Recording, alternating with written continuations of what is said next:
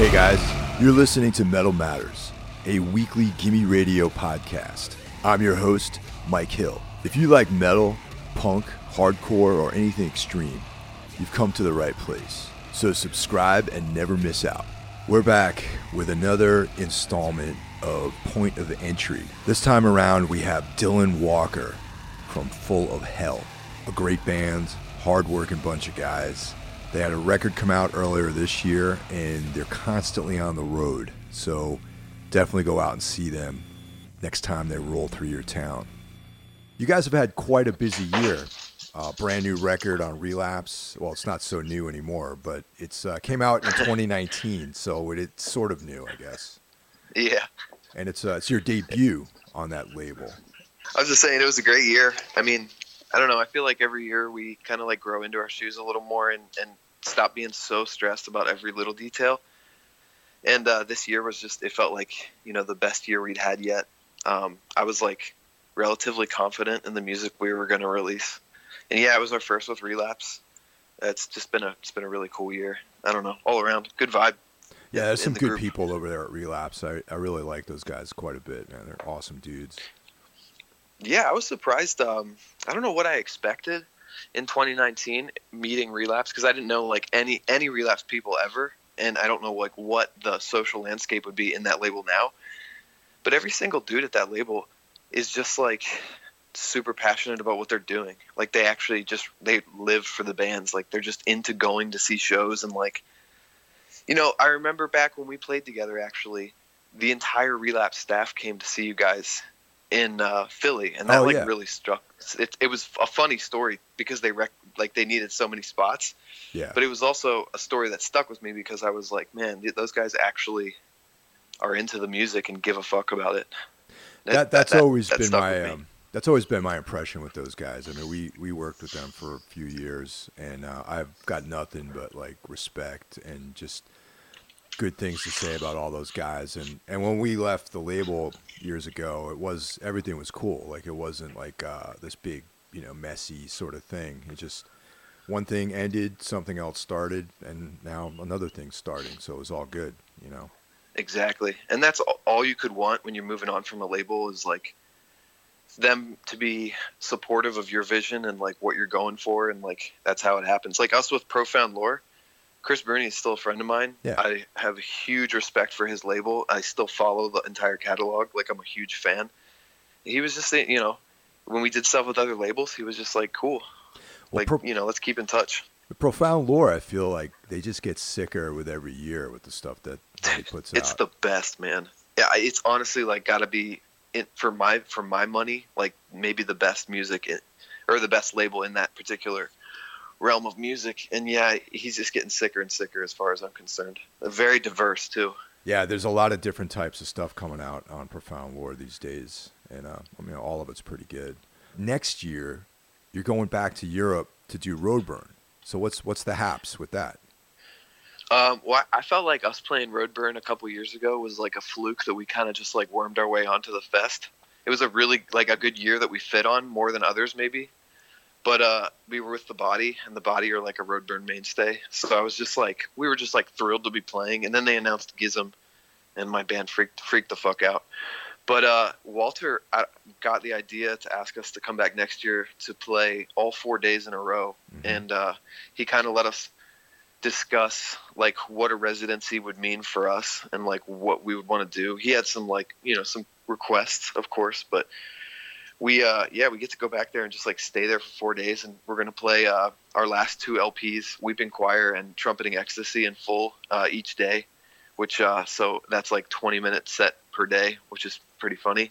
And then we're doing a collab with Lingua Ignota, who I'm a huge fan of and who's a part of our newest record. And then we're going to do a show in a skate park for the fourth set. That's going to be like all old material that we wrote when we first formed the band, like the first couple years, where it was more mid-tempo, maybe just like the same influences but a little more primitive because we were just starting out. And I think it's such a trip that anybody actually wants to hear that stuff. It's pretty cool. I don't know. Can't get better than a residency at Roadburn. Yeah, that's pretty cool, man. That's yeah, you know what's funny, that people always want to hear the the old stuff. You know what I mean? It's like the things that maybe you're kind of feel like you might be over some of it, but Right. people go nuts when they hear like the band's like early stuff because it sort of is a hint at where the band might have gone. You know what I'm saying? Yeah. Well, I always have like, I've always been into early stuff I'm guilty of that, obviously. And I'm also guilty of being that artist that's like, no, I don't want to fucking play that stuff.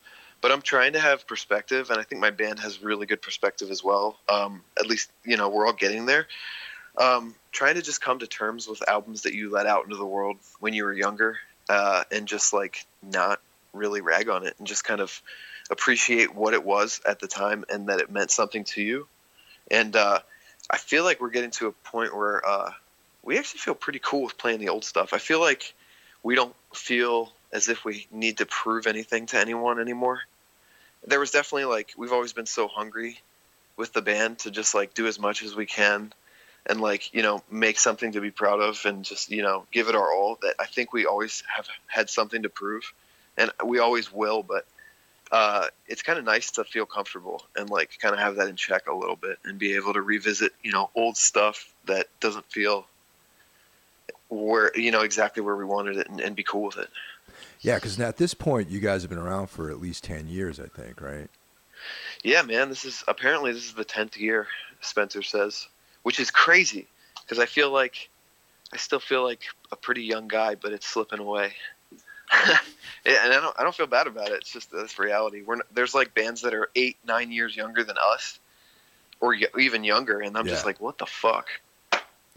Yeah, I know, man. That's a thing, definitely. The turning wheel. And time is flies on broken wings, as some people say, man. It's like one of those seriously never-ending streams that erode stone into nothing. Yeah, man. But it's all good, man, because you having wisdom and getting older and having a past and having like sort of perspective on stuff is always good, especially for musicians and artists. Oh, I prefer it. I would never want to go back. I have no qualms about getting older and seeing new stuff come up that maybe I don't get, and just like seeing things shift around. I'm totally comfortable with it, actually. One of the things I discovered about you guys is that this last record was written with everyone living in different places instead of you guys all sort of going through the weekly practice regimen. So how was that on writing? Well, for me, honestly, it wasn't any different, just because I've always lived up here in Pennsylvania, and those guys have always lived in Ocean City for the most part. So yeah, Spencer moved up to Philadelphia for a little while, and so did Sam. And then Dave stayed in Ocean City with his family. And the dynamic between Spencer and Dave obviously was then stretched, and I think it stressed Spencer out a little bit because he's always just been right there. Anytime I got a jam with Dave, like, it can happen because that's where all these songs have always started. But I think it made them value the time that they had to practice a little more. I can't really tell if they're more efficient because to me it felt like insanely efficient as usual. Spencer usually will like come to me at a certain point and be like, I have really terrible writer's block. I don't know what to do. And then he'll text me like the next day with like 6 demos. So, he's always like, it's like he's burning constant oil. Like, ideas are just kind of always flying out the gate. Seems like a bottomless fountain, really. So we're really lucky in that there was no like serious stress for us, at least. I always just write separately, so everything felt the same. What kind of stuff do you like? What's an inspiration for you as far as lyrical stuff goes? I don't know, man. When I was a kid, I was really, really, really into Edgar Allan Poe. That was like how I learned to read with my mom.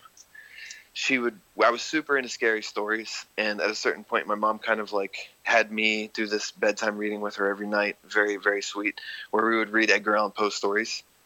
And of course, that stuff's like kind of has more of an antiquated prose to it sometimes, so it's maybe a little bit of a drier read than like scary stories to tell in the dark or something like that. That probably had some kind of influence on my vocabulary, and it's funny, like, this is just maybe just the less common lyrical inspiration for someone in like this kind of musical realm or whatever. But I had a big turning point with Joanna Newsom when I was like in late high school, and I was like obsessed with her work, you know, for years. And her lyrics were like so just like steeped in this really, really descriptive, you know, analogies and just like these epic poems. And I was always just really taken by that. And I never wanted to do like grindcore or metal or whatever we are. I never wanted to do it like in the traditional, like, you know, let's write an album about killing a bunch of women or something like that. Yeah. I wanted it to kind of, I always loved the idea of like chiaroscuro, like a hard contrast. And I love the idea of like taking like really ugly sound and kind of like maybe putting something a little less ugly, maybe a little more like beautiful in a weird way on top of that. And I don't think that's like necessarily unique to me. I think, you know, a lot of black metal bands are into that kind of idea as well, you know, and so on. But yeah. No, it's cool, man. That's cool. I read Poe when I was a kid too. Poe and like Lovecraft and actually another interesting thing. There's a song called Silmaril on and I right away I was like, oh, the Silmarillion. Tolkien. so I guess I went through such a there's been like 3 phases of my life where I just hit this pit where I just fucking read Tolkien shit over and over again for like 2 years at a time. And there was like definitely a full of hell period for 2 or 3 years where I just, you know, read over and over again and read the expanded, you know, appendix in like the big edition of Lord of the Rings, and then read the Silmarillion a fucking again. And it's like, you know, it's a beautiful story, but it's definitely a dry read. It's awesome. Well, I love it. But one of the things, you know what I'm saying? Oh yeah, totally, man. But one of the things I love about Tolkien, and I mean, there's other writers out there too, that they create such a mythology. Like they put almost probably as much energy into world building for the narrative that they do into the actual narrative. And I always thought that was really cool about Tolkien's work. Oh, it's incredible, man. I mean, he is like, you know, the father of all modern fantasy. Like whether it's a book or like a role-playing game, you know, it truly blows my mind. I cannot fathom coming up with like an entire breathing culture. You know what I mean? And it lives way beyond him or any of his kids. That shit's going to live forever, you know, unless the earth gets like nuked into complete oblivion and all records are gone. Shit's going to like outlive everyone. Yeah, I feel like his work is definitely, it's like mythology now, you know. Once this civilization's lost, someone's going to find Tolkien's work, and it's going to be like the, you know, like the Epic of Gilgamesh or something like that, you know. Yeah, man. Or it's going to end up being some accidental creation story for the next wave of humans. Yeah. And it'll be even like an even weirder tale than the Bible. Yeah.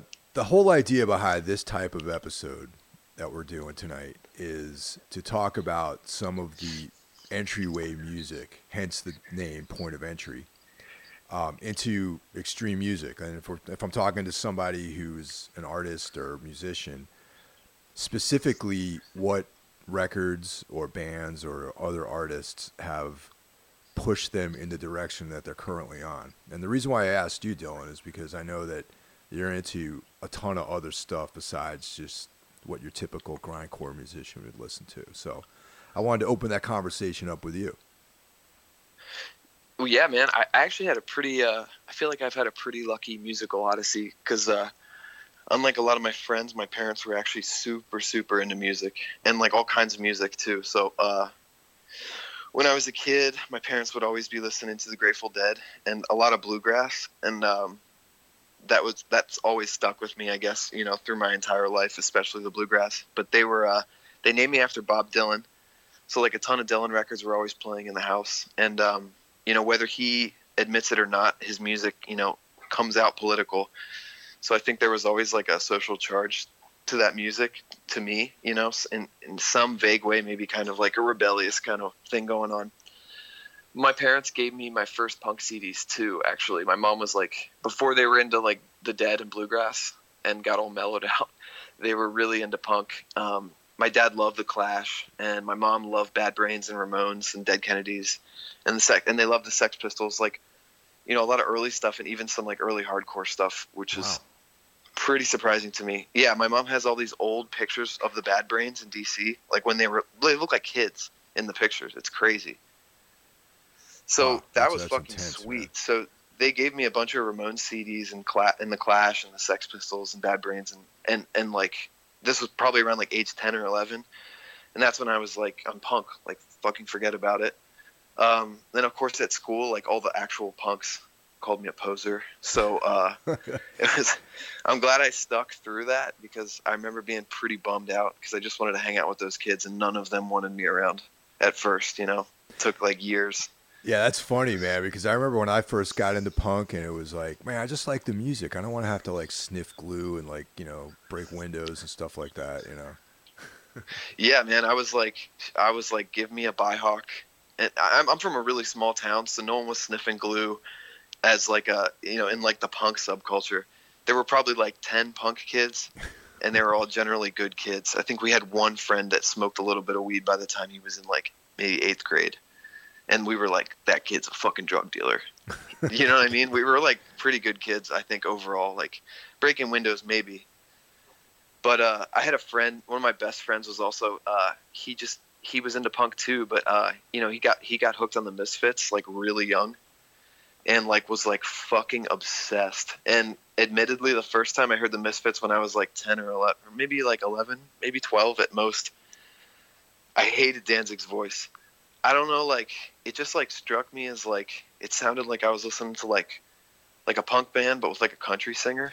And yeah, that's I'm probably gonna get man. shit for saying that. No, but, like, that's that was just really my interesting, opinion man. That's interesting because like I got way into the Misfits early on in my life, and I was always really into the Ramones. Obviously, Ramones were actually the first punk band I ever listened to as well, except they were around, like active when I first checked them out.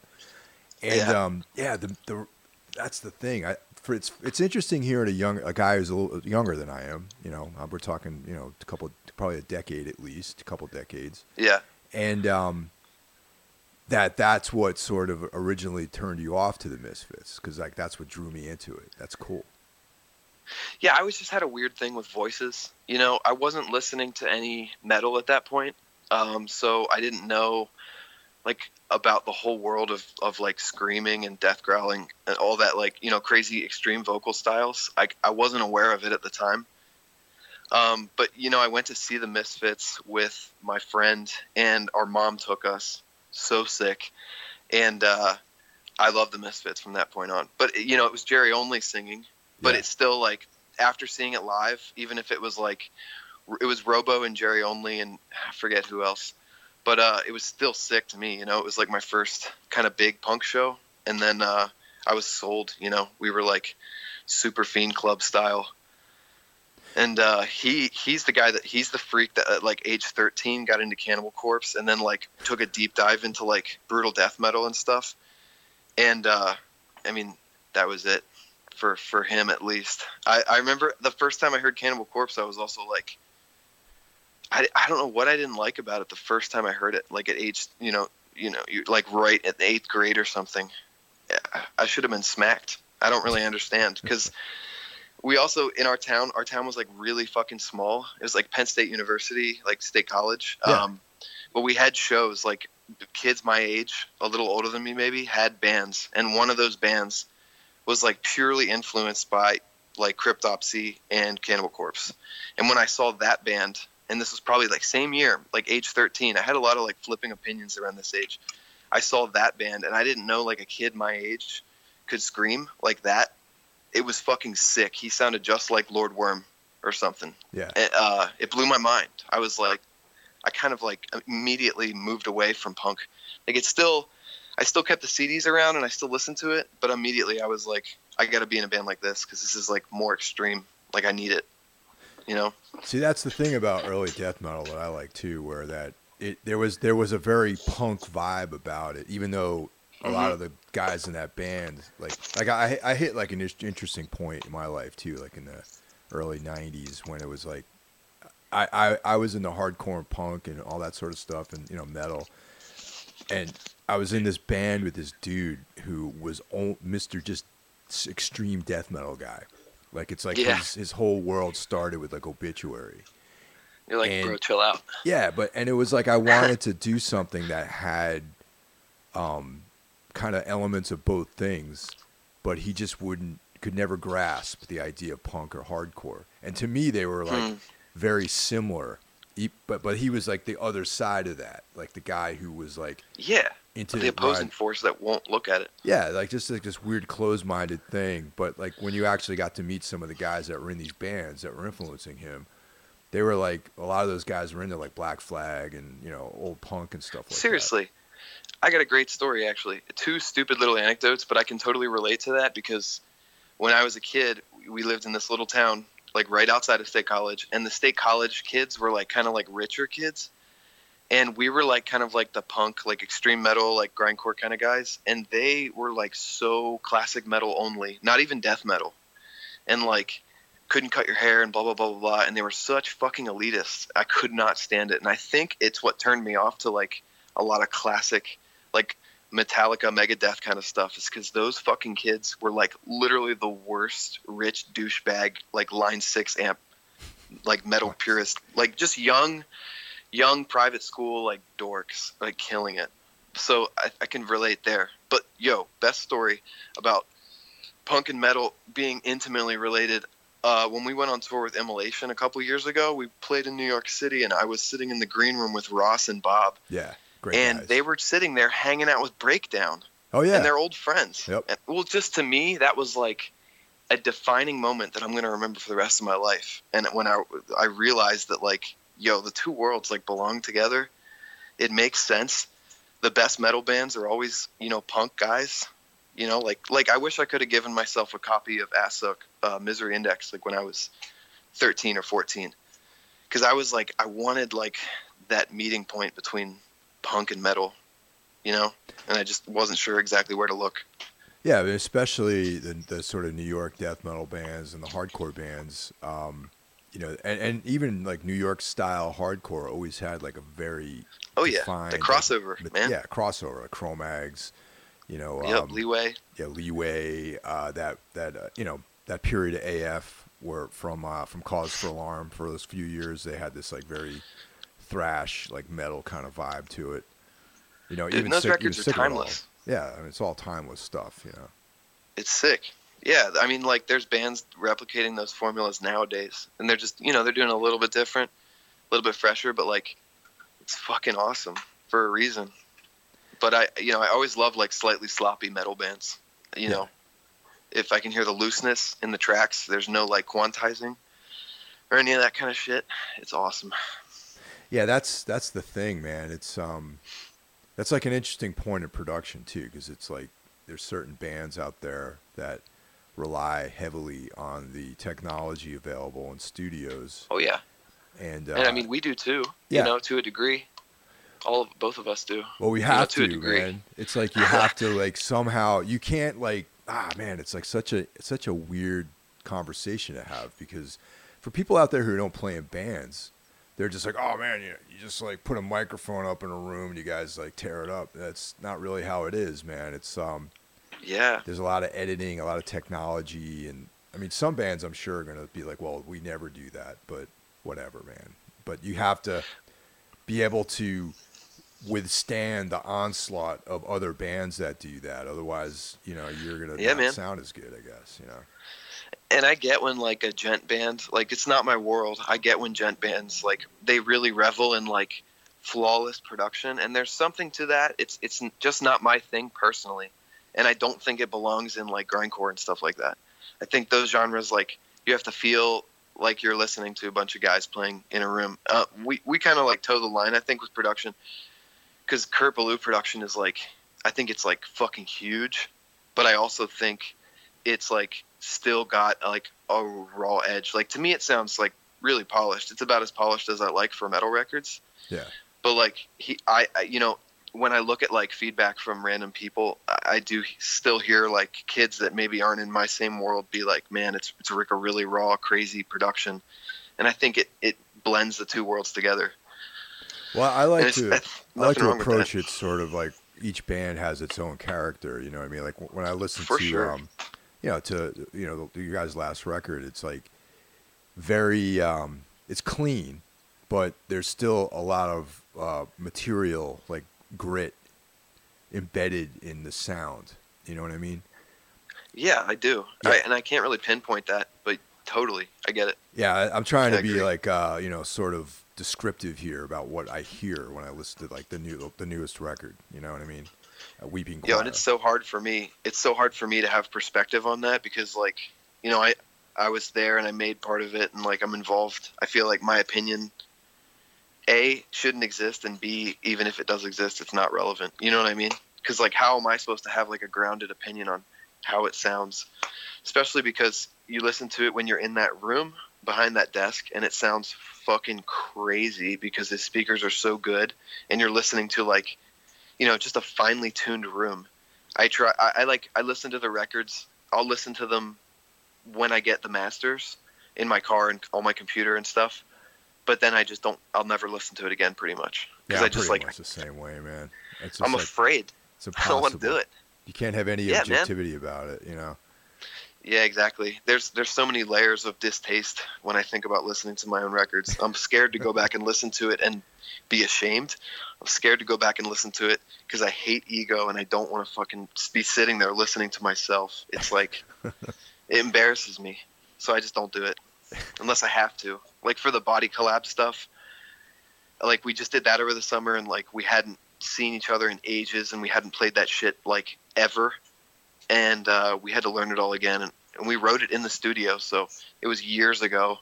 So as you can imagine, like nobody fucking remembered anything from that shit.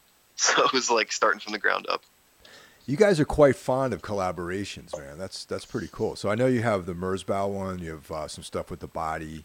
Yeah. What are some of the other stuff that you guys have out there as far as collabs go? I mean, it's just the two Body collabs in the Merzbow album.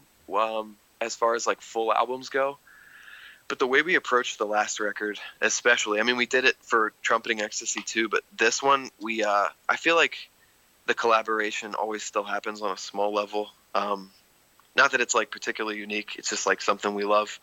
So Weeping Choir had like a ton of friends involved. And I even, as far as like artwork goes, I truly consider the artist Mark McCoy, I consider him like part of the collective sphere of Full of Hell, and I consider that artwork as totally a collaborative project, you know, together as we were like feeding off each other's inspiration. Like he finished a lot of that artwork before I finished 100% of the lyrics, and his artwork totally propelled, you know, me to finish the lyrics very quickly, just because it was like I was looking at a physical manifestation of the record. And then we had like Lingua Ignota on the record, and our buddy James Kelly from Altar of Plagues and Wife, he did some drum stuff on the record, and I don't know. I'd say the collaboration spirit, it just sticks around now for every release, but we only really have the 3 records so far. Other than that, That's Mark McCoy from Charles Bronson, right? exactly. Youth Attack fame, Yep. Yeah, that was a great label too. A lot of cool stuff came dude. out on that. It's fucking awesome. He's another, like, he's a guy that has he cares very much about properly executing aesthetic, and I don't know. I really dig everything he does. Big fan for sure. You know, it's funny. You mentioned aesthetics, and I was thinking about that. And it's recently I heard an interview with Boyd Rice, of among other people, who I have. I have like a whole bandwidth of opinions about Boyd Rice. You know what I mean? Right. And there's good and bad things I think about him. But one of the things that I took away from the interview was he mentioned this term that I've been thinking about called aesthetic alchemy, which is like creating an environment out of your own personal aesthetics to sort of generate this power. You know what I mean?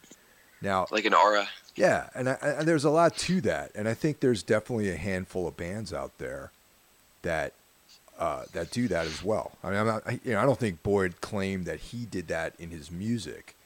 I think But he he was using that appreciates more it. for his personal life. But I sort Right. of extrapolated that into the broader world of being a creative person or a musician or a band, because there's definitely bands, and that, you guys are Yeah. definitely one of them, who there's like an atmosphere, like an environment that the music and the aesthetics create together. So I just want to I know if think that was it's something you think about. I think about it a lot, and I think it's kind of tough with us. I fully endorse the idea of an aesthetic alchemy for sure.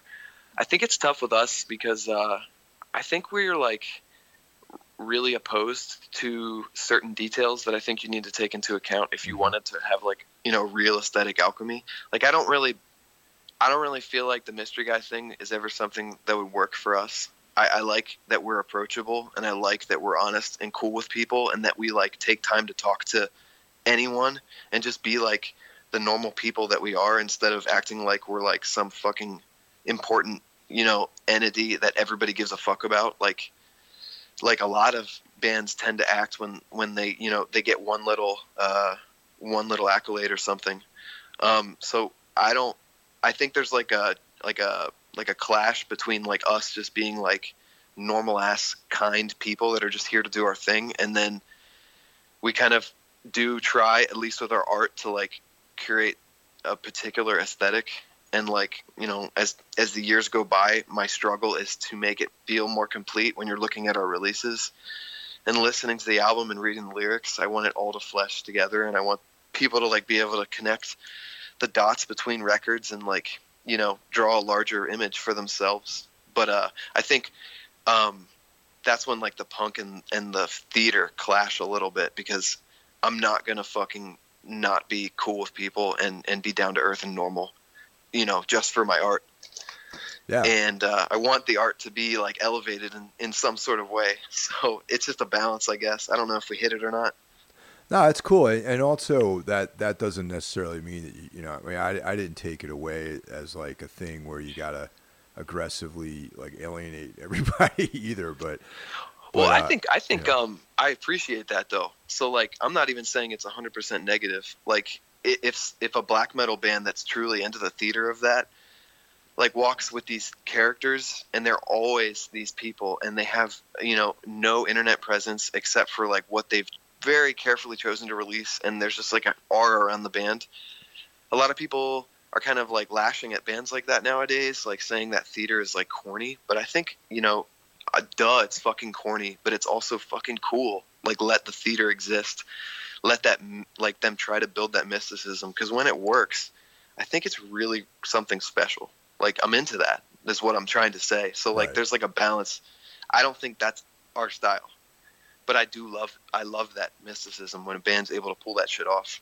Yeah, that's an interesting thing, man, and yeah, it's just something I've been thinking about, because I've been applying that concept to like whenever I check out go to a show or whatever. It's like we were talking about 1349 prior to this, and they came through Brooklyn, and I was like, that's a band that definitely has a very strong atmospheric aesthetic when you go see them. Absolutely. Yeah. And on the other side of that, if you ever meet those guys, they're like the nicest people you ever want to meet. Yeah, that is true. One of the things, now this is from my perspective, that, I listen to punk and metal, but the harder to find stuff like Throbbing Gristle and noise and electronic music and that kind of stuff, which is, I know that you're into that. How did you find that sort of stuff? So after I started listening to metal bands through that local band, I had LimeWire, and I was always on pure volume. I didn't have internet at my house, so it was like the router broke one day when I was like, 14 or 13 or something. And my mom was so fed up, she was like, fuck it, we're not having internet ever again. So from that point until like 2008, almost like when I was graduating high school, I didn't have internet at my house. I think that really stunted my musical growth. Like, no joke. I think I took a serious hit because of that. So I was always using like anonymizing proxies at school to get onto like pure volume. And, when we did get internet back, I got LimeWire. But I found out about, a little bit more grindcore via that, like Discordance Access. I remember finding really, really early on, like as far as like bands that were real grindcore. And maybe not so much of the scene stuff. I was definitely into some scene core stuff. I think on Headbangers Ball one night, I heard like a Fear Before the March of Flames song, and I thought it was really fucking sick. It was a record called Art Damage that is just a Botch like ripoff, in the best kind of way. But at the time, it was so derivative of Botch, and I had no idea who Botch was. But regardless, I became a fan of that band, and I was reading about them on forums, and everybody was just talking shit on how fake they were or whatever. And I was kind of disturbed by that because I was like, this band's insane. I don't really know why. And I continued to be a fan of the band, but that's how I found Botch. The band that band was supposedly ripping off, and through Botch, I found Hydra Head. Oh, and yeah. Hydra Head changed my life. I mean, that label had everything I needed, and it's just crazy. I still listen to like all the stuff I was listening to then. I was super into Oxbow. I found Purient on there. Merzbow was probably the first noise thing I'd heard. I just thought the name was so weird. I had to check it out. And that's where I first heard stuff like Exaster. And Daughters was like a huge fucking deal to me. Like, because the first couple records were very like spazzy scene grind, like white belt grind, as I called it. And then when they released Hell Songs in 2006, it like changed me. I thought it was like the most demented sounding, fucked up, like broken guitars falling downstairs sounding record ever. And the lyrics were so good. I was just really obsessed with that record in particular. Yeah, those guys are talented, man. Their newest record is fucking amazing, man. The one that came out last year. I mean, I think it's the perfect follow-up for them after all this space. Like, that's the record I would have hoped that they made. And I feel like a very invested Daughters fan, to this day. So I feel like I feel good that I like the record because, I was such a fan of everything they did. Even the record they didn't like the one they did before they disbanded the first time. And I liked it. It was like it felt like a slightly more dialed in, almost poppier sounding Hell Songs. And I thought that was awesome. But I really love that record. They're doing great. They just tour all the fucking time now. Yeah. I haven't seen them in this last iteration yet. I always seem to be out of town when they come through. It was awesome. Yeah, I remember we tried to. We were heading down to Atlanta, and we were going to stay in Baltimore. My friend Cole, and he was doing. Cole Crick. Yeah, you know Cole. Yeah, of course. Shout out Cole. Yeah, you and Daughters were playing that night at the not the Metro Gallery. What the hell's the name of that place? Autobar? No, it was the Weird. Metro Gallery or something like that. A place that we've played before, and I'm sure you guys have played too. There is a Metro Gallery still. I wasn't sure how long that was a venue. Yeah, that's probably. This is only like a couple of years ago. Oh, okay, cool. We were trying to make. Well, I was trying to make it a goal to make it down to the show before it was over to see them, and we literally got there, and they were loading out, and I was like, "Fuck!" But I got to check them out because I love the new album, man, and it's like, man. They're great. It's live. great. They're still wild live. I will say they had a much more self-destructive history. And when I saw them as a teenager, they did some really crazy shit. I remember Lex just holding his hands out to the audience and everybody spitting in his hands. He filled his hands up and then he drank the spit. Yeah. I thought now I'm like, yo, you're a wild ass piece of shit back then. But now, then I was like, I just want to be like this guy. Like, I want to go as hard as fucking possible when we play. I want to hit kids. I want to, like, flail all over the floor. I was also definitely really taken away with Dillinger Escape Plan at the time. Definitely. There was a video of them playing at the Mall of America. It's still sick. And as soon as the band starts, they go ape shit, and the singer just head walks, like, 20 feet deep into the audience. And I remember being pretty blown away by that. So I took that sharp left turn into that world, and my best friend, who I was my bandmate all through high school, he stuck strongly into like the true death metal lane. And we still met in the middle. We played music together, but that was like, I went down the deep white belt lane, I guess, for a couple of years. Well, Dillinger Escape Plan, I feel like, is as time goes by, are going to become a more and more significant band in extreme music, I think, because they were able to start in one place like as a hardcore band, but expanded into that kind of Mike Patton world of this kind of experimental, weird music. Yet they still managed to somehow gain more and more fans and become like this commercial phenomenon in some ways. I saw them on Fox News one day, yeah, like back in the day. I was like, what the fuck? But yeah, man, that band is undeniable. Like, I don't give a fuck what you think about that band, what you think you know, but you cannot deny their talent and energy. They're the best. They were one of the bands that we really wanted to tour with until they broke up. We were like, Dillinger Escape Plan would be awesome. Like, totally would be willing to do that one and be honored. Yeah, it's, the Ben Wyman trip. That guy's definitely a tour de force when it comes to like all aspects of music too, as well as just the business end of it too. That guy knows what's up. Yeah, it's pretty cool. I like when people just like keep hustling and do like a bunch of different projects. And all those guys are, as far as I know, are still working on cool shit. Yeah, they are. It's cool. But yeah, Hydra Head, man, that like changed everything for me. And it's crazy because some of the bands I still listen to. Like, I found out about like Oxbow and Khanate and Harvey Milk back then, and I was like, this shit's awesome. And like for the last year, Spencer got me back into Harvey Milk like obsessively. And I like this time when I'm revisiting them, I'm just like, this is like the most underappreciated band of all time. It's like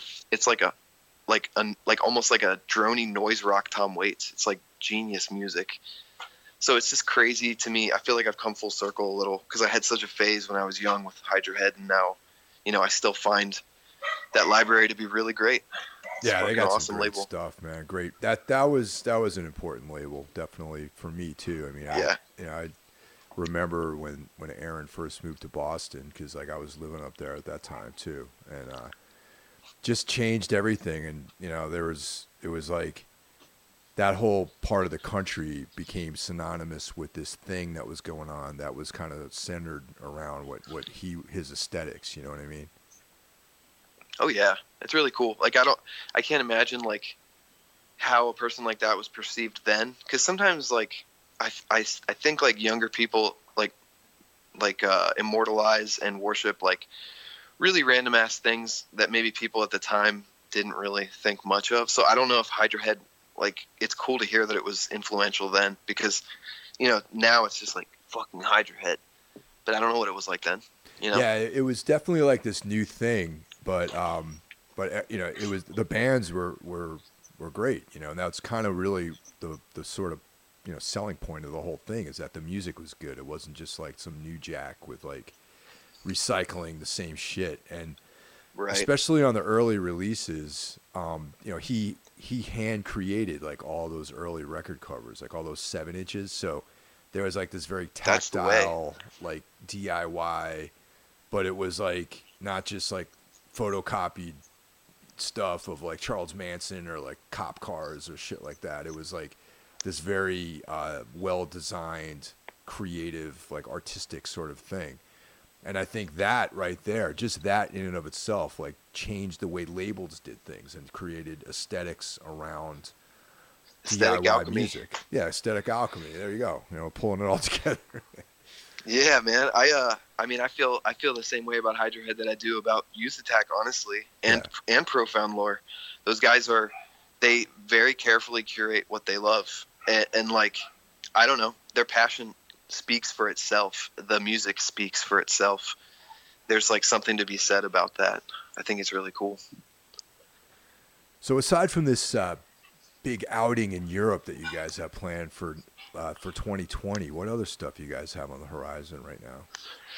So next week we're going on tour with Cattle Decapitation, Atheist, Author and Punisher, and a band called Vitriol. Mm-hmm. It's a really long tour. Like lineup wise, we're doing like 2 weeks of that. I'm pretty fucking psyched, man. Honestly, we toured with Cattle Decapitation a couple years ago, but this is on a new record for them and for us, and there's a bunch of other cool bands on the bill, and it's not just metal bands. Author and Punisher, Tristan's like super talented, like really crazy sounding industrial stuff. I don't know if you're familiar, but he builds his own MIDI controllers, but they're like big cranking machines. It's so sick. So I'm pretty excited. I think mixed bills are good, but other than that European tour in the spring, that's our first time in Russia too. Oh wow, so I'm that's pretty cool, man. pretty fucking psyched about that. We waited a long time, but finally got everybody on board, and I'm just excited to check out a new culture and eat some food for sure. That's awesome. But we're working on like a special release for early in 2020. I don't really want to spill the beans about it, but we were, it's like our first big DIY project, like as far as releasing music goes. So I'm pretty excited to be from the ground up, being involved, with releasing something, Well, that sounds interesting, man. I can't wait to hear about it. Yeah, I'm psyched. Yeah. Tristan, he actually was a guest on this show last year. Shit, awesome. Yeah, and it's funny, I didn't put two and two together that he and I actually met in like 1997. And it's funny because we did the interview in person, and when I walked in, he didn't have a beard. And I'd only seen photographs of him with beards. So I'm like, when I saw him without the beard, it all hit me that I'd met him, and we were like, he's like, that's crazy. I was wondering if it was the same guy. And I'm like, yeah, like I recorded a demo for like one of his old bands. So crazy. Cool. Was that when he was living in New York? Well, Syracuse or something, maybe? Yeah, he's from like upstate New York originally. And yeah, it's like when I was living in Massachusetts, we had a studio out there, and like we recorded a bunch of different bands and all this stuff. That's awesome. Yeah, I can't remember the name of his hardcore band from that time period, but we have a friend that's like really was into that band and was psyched to find out, that those were related. Yeah, well, the band that I recorded was called Falkirk, and that's it. Oh, that's it. Okay. Yeah, it wasn't really hardcore. It was more of it was. I'll revise that. I think it was not what I would consider hardcore per se. It was more of like that late 90s kind of stuff, I guess. You know what I mean? Like not straight like hardcore. A metalcore? Yeah, it's like like Neurosis, like oh, that's awesome. Yeah, it was like it's hard to I probably have the MP3 somewhere or WAV files in my files somewhere on a drive, but it's it was like this late 90s kind of metal.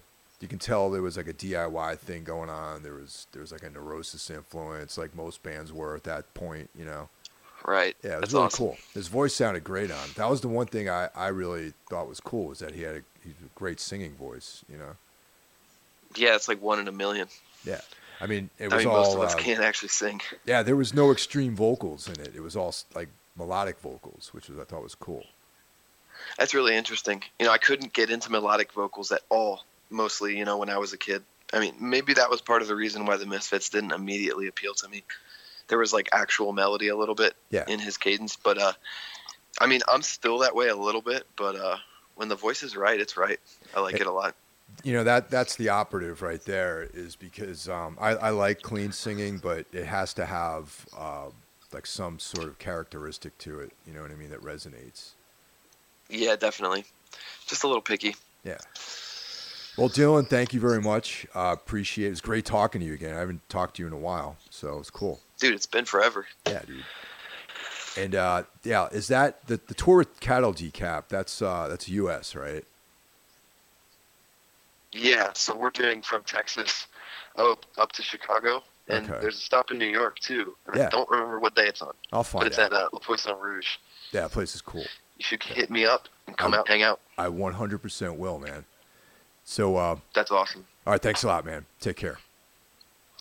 Yeah, take care.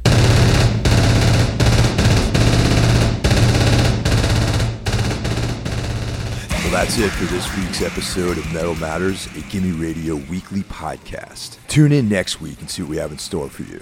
The show is available on all streaming platforms, Apple Podcasts, iTunes, Spotify, etc. Also, be sure to check out Gimme Radio, streaming on the web, iOS, or Android, for one of the best metal communities, exclusive merch, interviews with artists, and so much more.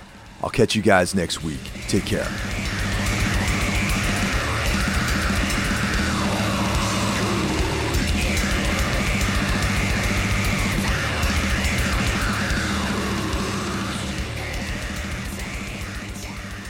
was hoping to find a way to catch up with you guys at some point. You know. Yeah, definitely, dude. It's been a minute. Yeah, definitely. I was thinking about that 1349 tour, like a lot actually this year. It was really? That was a good time. Oh yeah, man. Yeah, I just ran into those guys last week. Actually, they were out here in Brooklyn. How they doing? They're doing great, Probably man. The same as always. Unfortunately, John. Well, not unfortunately, but they had Niels from Dark Funeral playing drums for them. I guess John. Oh, that's sick. Yeah, dude, that guy is like one of the most intense drummers I've ever seen, man. So that rules. Good for them. It's so hard for them. They get so much shit when they don't have Frost with them. Yeah. Like from like Psychos. John's with Uncle Acid and the Deadbeats now. He's killing it. Yeah, he's doing great. He's a great drummer. I'm really happy for him. Yeah, I haven't seen him play with those guys yet, but yeah, I'm sure he adds quite a bit to that band. But oh yeah, dude. Yeah, that tour was fun, man. I had a good time on that one. It was good, good bunch of people, and I think everyone got along really well, and it was fun. All the bands are different. And nobody really. It's pretty cool because nobody really knew each other. Oh yeah. I mean, I figured I would get along with all you guys, like at least the lineup at the time for sure, because I just knew those guys from like the other bands that all of you guys had done. I knew we all came in like from a same background, sort of. Uh-huh. And I knew there wouldn't be like. I would have been shocked if there was like ego. I was curious about 1349 because we'd never toured with like older black metal guys before. Right. But I'm sure there's like ego there of some kind, but like not in a way that invades anyone else's space at all. Those guys were so chill and cool to be around. I was really impressed. Yeah, they were great, man. They were really cool. And Yeah. We did another short tour with those guys last. Oh two Ozfest. years ago. Yeah, out to Ozfest. That was pretty sick. Yeah, I saw pictures of that. That's awesome. Dude, seeing them play in the middle of the day, which it's weird, right? It was weird, but also strangely intense because you know how in Halloween, Michael Myers, like some of the scarier scenes are him during the day. Just standing back there, yeah, just menacing aura amidst like a totally banal environment. That's kind of how I felt about 1349 at Ozfest. That's dope. Because like there was like sunlight and all this stuff happening. I wasn't used to that. So yeah, still not down with playing in the day outside. Oh, dude, I fucking hate it, man. Fuck it sucks. that. Yeah, just outside in general, it kind of sucks. Just it's because horrible. Yeah, the sound is bad and like all that kind of shit. So fucking absolutely. So I guess